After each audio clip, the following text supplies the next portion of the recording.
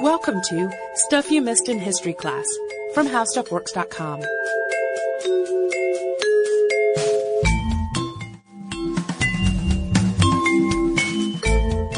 Hello and welcome to the podcast. I'm Holly Fry. And I'm Tracy Wilson. And today we're going to talk about one of those great history mysteries. Yes. That's persisted for hundreds of years. Yes. Which I always love those because, you know, once it just remains a mystery for X amount of time, it's just probably always going to be a mystery. And even if it gets solved, I think there will always be detractors, which makes it kind of fun. Well, and it's one of those things that I always am a little bit annoyed at the unsolved mystery because I want to know the real story. I don't know that we ever can, because there will never probably be an accepted version of the real story by universally accepted. Yes, there would have to be some kind of new discovery on this one. I think so, yes. But what we're talking about today is a document called the Voynich Manuscript. You may or may not have heard of it. Some sort of code-breaking fans have done a lot of study on it. Some historians are really into it. But what it is a book that no one can read. Yes. It is in an unknown language. Yes. Most people consider it to be a ciphertext of some sort. Perhaps. It could be that. It could also be nonsense. There are the outliers that like to say aliens brought it, but there's some scientific evidence that is not really the case. So for some basic background on it, it's actually named after a fairly modern person, Wilfrid Voynich, who was an antiquarian bookseller that acquired the text in 1912. He was Polish-American, and he found it in a Jesuit library near Rome and purchased it there. 240 pages long and written in an unknown text. Yeah. It's kind of pretty and loopy to look at. It's a very curly, flowing script. It's very pretty, and colorful. Yes. It's currently housed at Yale, and we'll talk about that a little bit later, but they have this great descriptor in their page about it where it says it's drawn in ink with vibrant washes in various shades of green, brown, yellow, blue, and red. And it just sounds so sweet and quaint the way they describe it as this. And when you look at it, it's both quaint and weird because it's illustrated throughout. There are 113 unidentified plant species drawn in there. Astronomical and astrological drawings. There are basically drawings of some sort of like the botanical / scientific variety on almost every page of the thing. Some of which is not immediately recognizable as... No, that's one of the ways that people have tried to approach it is by identifying some of the plant life that's drawn in it and trying to backwards engineer that way, but that hasn't really panned out. There are also some interesting female nudes in it. Yes.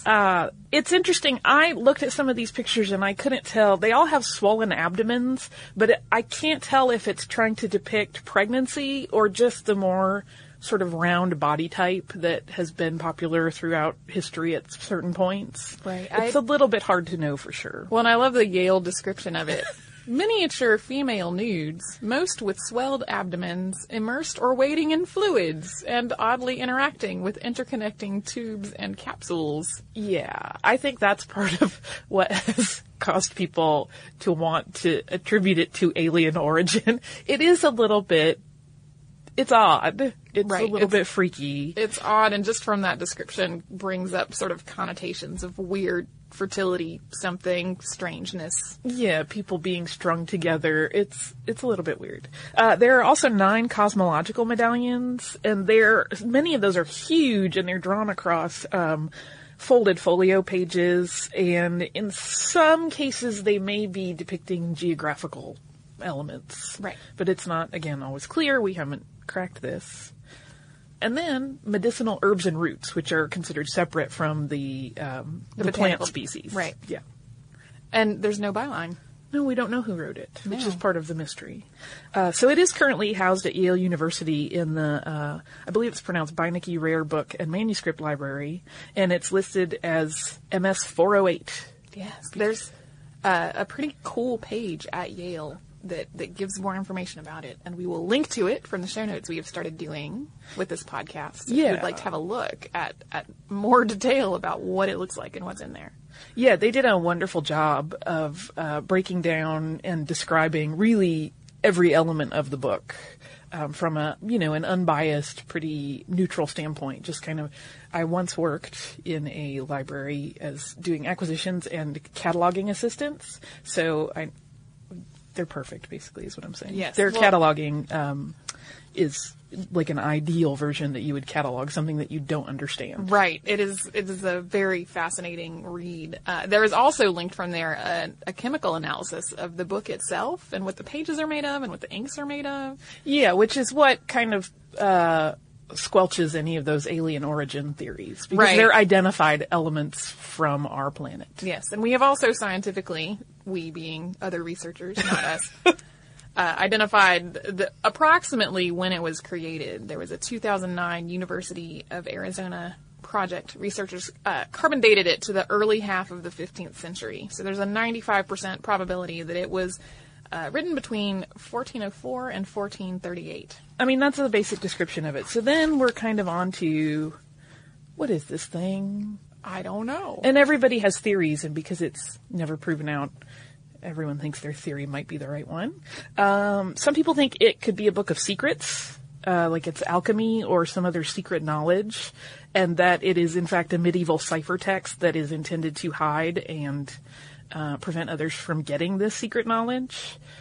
Some have even suggested that it's actually a record of inventions and discoveries of Roger Bacon, who was a friar and scholar in the 1200s. But that theory has mostly been discounted. Yeah, that was a very circumstantial thing of, there are things in here that he was interested in, so maybe he made this, and that's... Yeah, there's definitely a lot of circumstantial evidence around all of it. Every theory about it. The remnant of an ancient language theory doesn't really hold a lot of water. It's one of those things that when you hear linguist experts and cryptographers talk about, they immediately will say, when you first look at it, it looks like something we should be able to read. It looks like a text. It looks like, an alphabet. But the deeper they get into it, the more they realize they can't. Right. It becomes sort of more elusive the more they study it, which Right. is kind of fascinating. And that's one of those ideas that's pretty captivating, because languages do go extinct. There are definitely written languages that we have not been able to decipher until we have found some other text that has let us decipher it. So I think that's one of those ideas that has an allure to it, but that has not really panned out. Yeah, and one of the things that kind of discounts that theory is that normally in any language, the most common words are normally quite short, like the repeated words, just like in English it would be, Your articles. Prepositions, etc. They tend to be compact, short little words. And in this particular document, the most common words tend to be very long and sort of complicated in comparison to the rest, which kind of breaks the rules of language. Right. Which is one of the things that people who are fond of the gibberish theory like to cite. Like, this doesn't make sense as a language. It's probably not. And people have been trying to decrypt it since at least the 1600s, we know. Even in World War II, Army codebreakers were just sort of taking a crack at it on the side, and they couldn't make heads nor tails of it. They couldn't really, even get, sort of a toehold in to be like, oh, we think we might. No, we have no idea.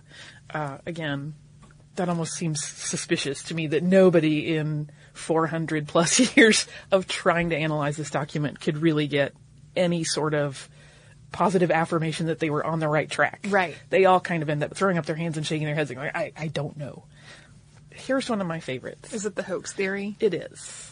John Dee, in case anybody does not recognize that name, is kind of most famous as being the astrologer and an advisor to Queen Elizabeth I.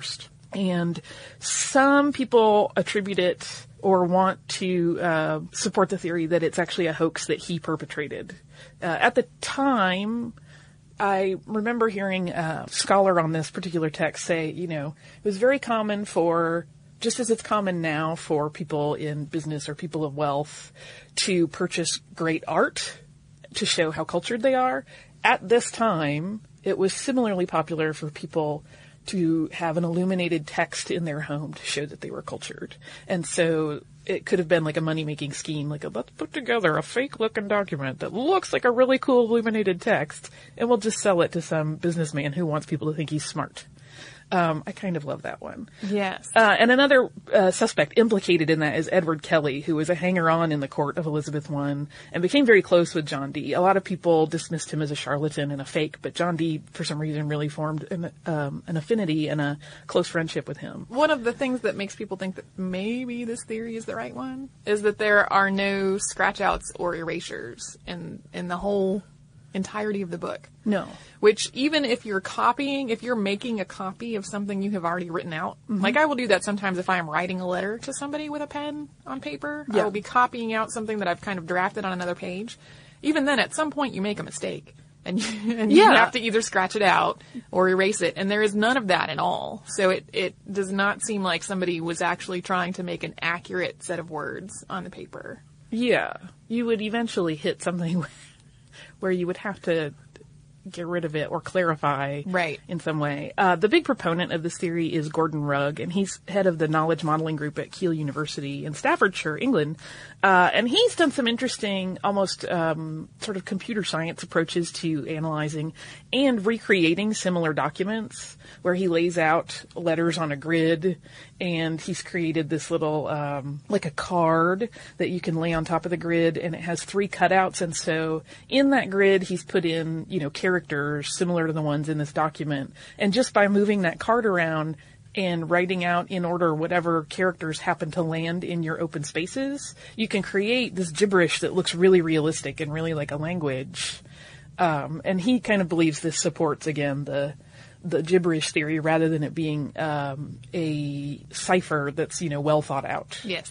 Another theory? Mm-hmm. So many theories about this. There are. And we could go on for days and days about all of the theories, so we're kind of hitting the high notes on this one. Yeah. There's a prayer book theory about, in some kind of Germanic/Romance Creole. Do you have ideas? What has led to the idea of the prayer book, do you know? I think it's because it hasn't ever been decrypted, it holds popularity with people that want to think it is a ciphertext and that it's a prayer book of the Cathars that somehow managed to survive the Inquisition when everything else was being burnt. I see. And because everything else was burnt, there's nothing else to possibly give us the key to decrypt this. Right. So that's not a very popular one. I just thought it was interesting.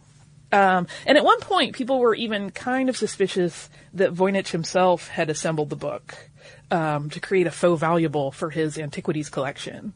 But carbon dating, because the paper is from the 1400s and the inks are all dated further back, he would have to really be scientifically pretty magical to pull that off. So if he had tried to, if that had been a forgery, it would have been a masterful forgery using information he would not have had really at the time. Yeah.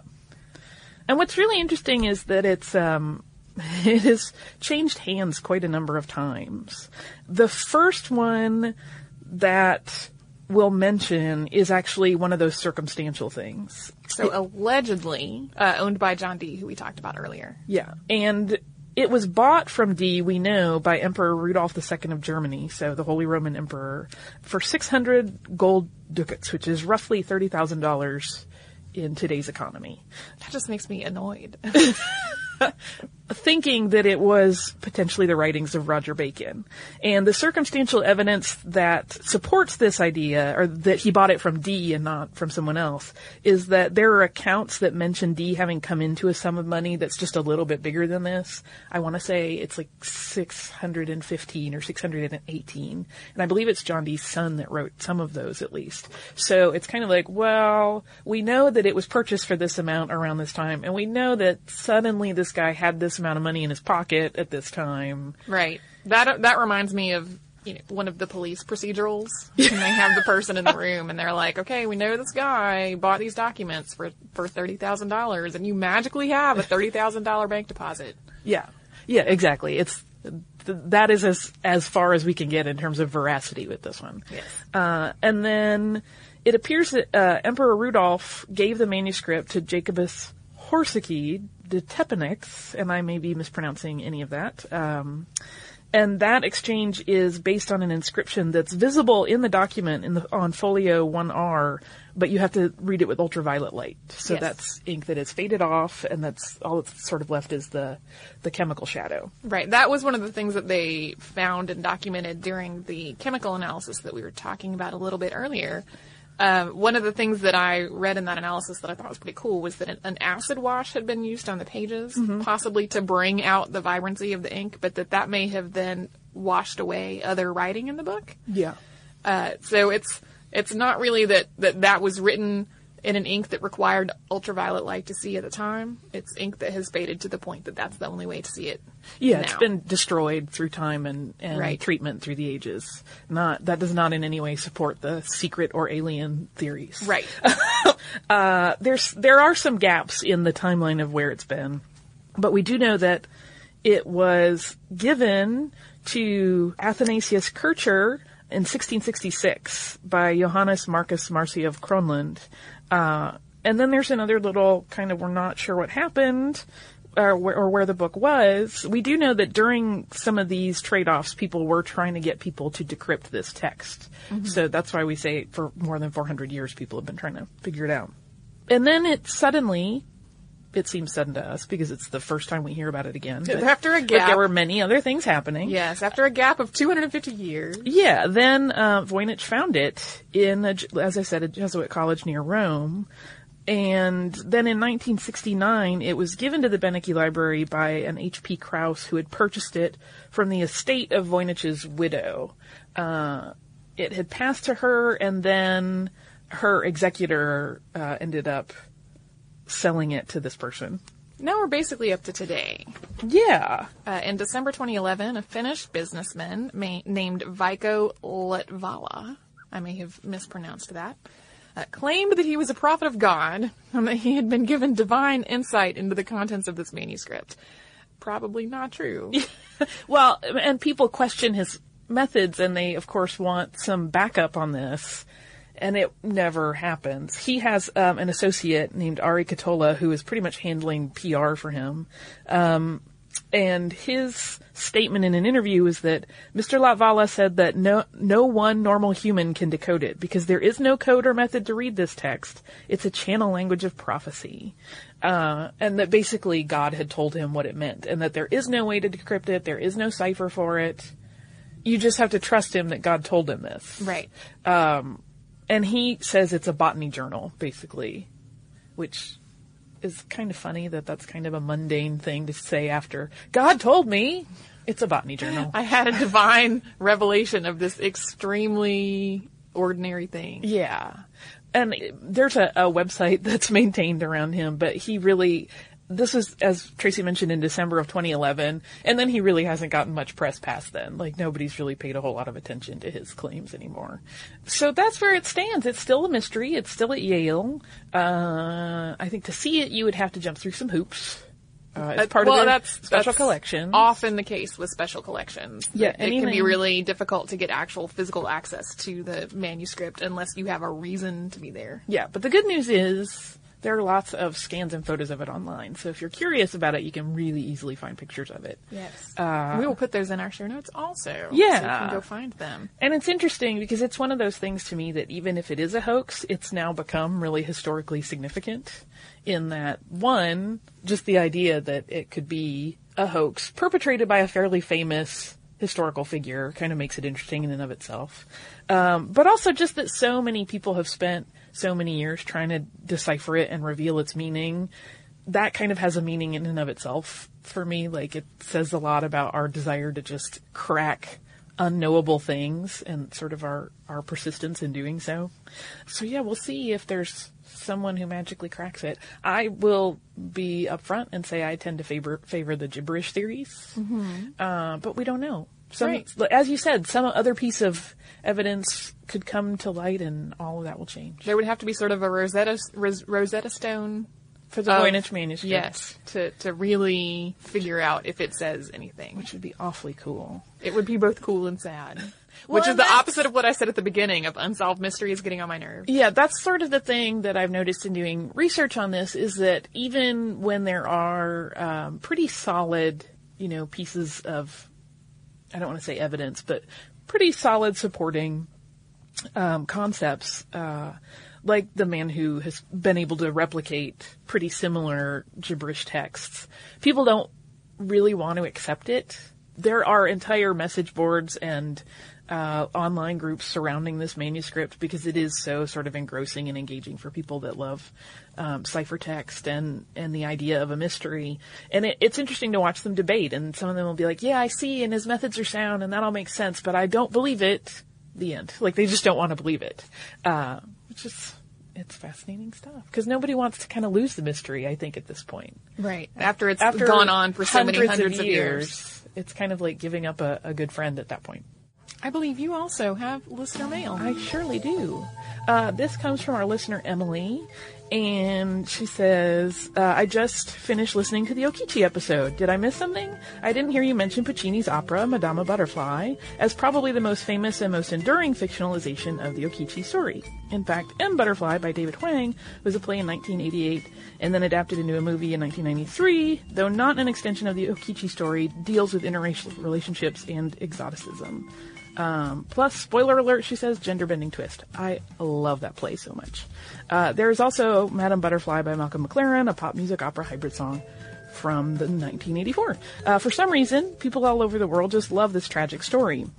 There's just something about it that's so adaptable, whether it's the story of the clash of cultures, promising futures and dashed hopes, or the untenable position women find themselves in because of societal mores. These are stories that endure to this day, and maybe that's why creative people all over the world continue to draw from the Okichi Madame Butterfly story. So here's why I didn't mention it. There is a relationship, but it's several times removed. I thought about it when preparing for that podcast, but I was like, so Puccini's opera is actually kind of more inspired by several other pieces that were inspired probably by the Okichi story, although we don't have hard evidence, but it does make a lot of sense.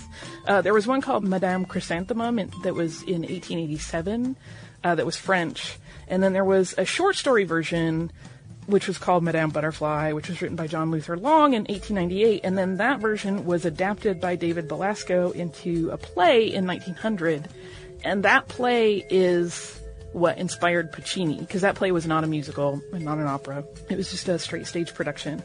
And Puccini really, my understanding is that he primarily used Long's novella as the primary source. So at that point we're multiple levels removed from the original story, and that's why I didn't mention it, because it's a long line of lineage to get there. Yes. It's a little bit of a long walk. Well, and it's often there are so many different influences on a particular play that tracing it back to one seems a little reductive. Yeah, well, and, Cho-Cho-san's story ends up being so much about the daughter in many ways, which was not a part of the Okichi story, and it is certainly an influencer probably, but I don't know that it's, as I said, the line of descendancy takes on so many different elements that it's a little wandering. Yeah. There is a great Cornell professor named Arthur Gruss who has written extensively about sort of the Orientalism fascination and how that kind of traces all the way to Puccini's opera. So I recommend it. It's good reading. I haven't read all of his work. He's written several books on the matter, but he's the pro. If you would like to write to us, you should do so at historypodcast@discovery.com. You can also connect with us on Twitter @MissedInHistory and on Facebook at facebook.com/historyclassstuff. And we also have a Pinterest board with historical fun things. If you would like to learn a little bit more about what we've talked about today, you can go to our website and type in the words code breaking, and you will find, amongst other things, an article called How Code Breakers Work. And you can research that and many other things at our website, which is howstuffworks.com. For more on this and thousands of other topics, visit howstuffworks.com.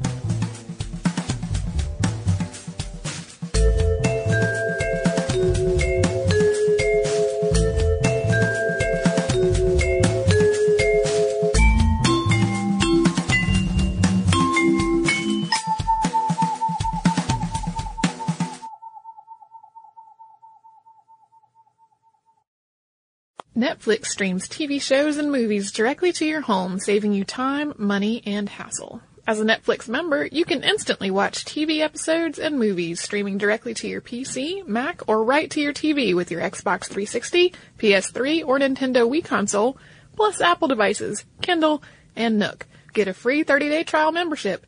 Go to www.netflix.com/history and sign up now.